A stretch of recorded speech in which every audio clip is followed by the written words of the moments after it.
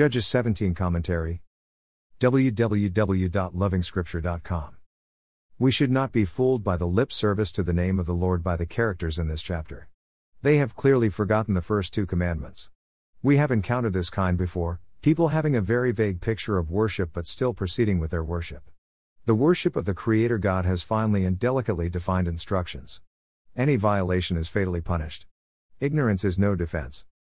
So what we have in this chapter is man's way of worshiping God in direct violation of the set standards.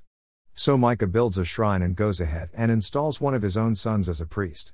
The fact that Micah thinks of the young Levite from Judah as a more suitable candidate means that Micah knows something about the law concerning the acceptable practices in the worship of the Lord.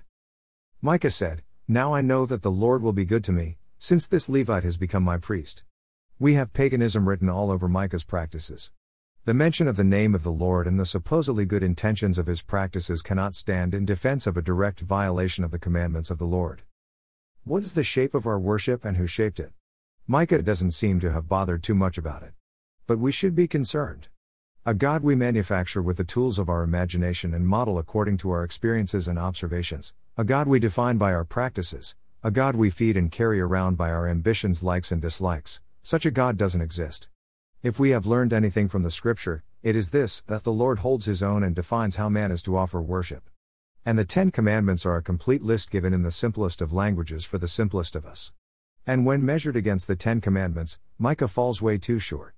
He is a very bad example of religion and provides a good case study for our own. More resources visit http://www.lovingscripture.com.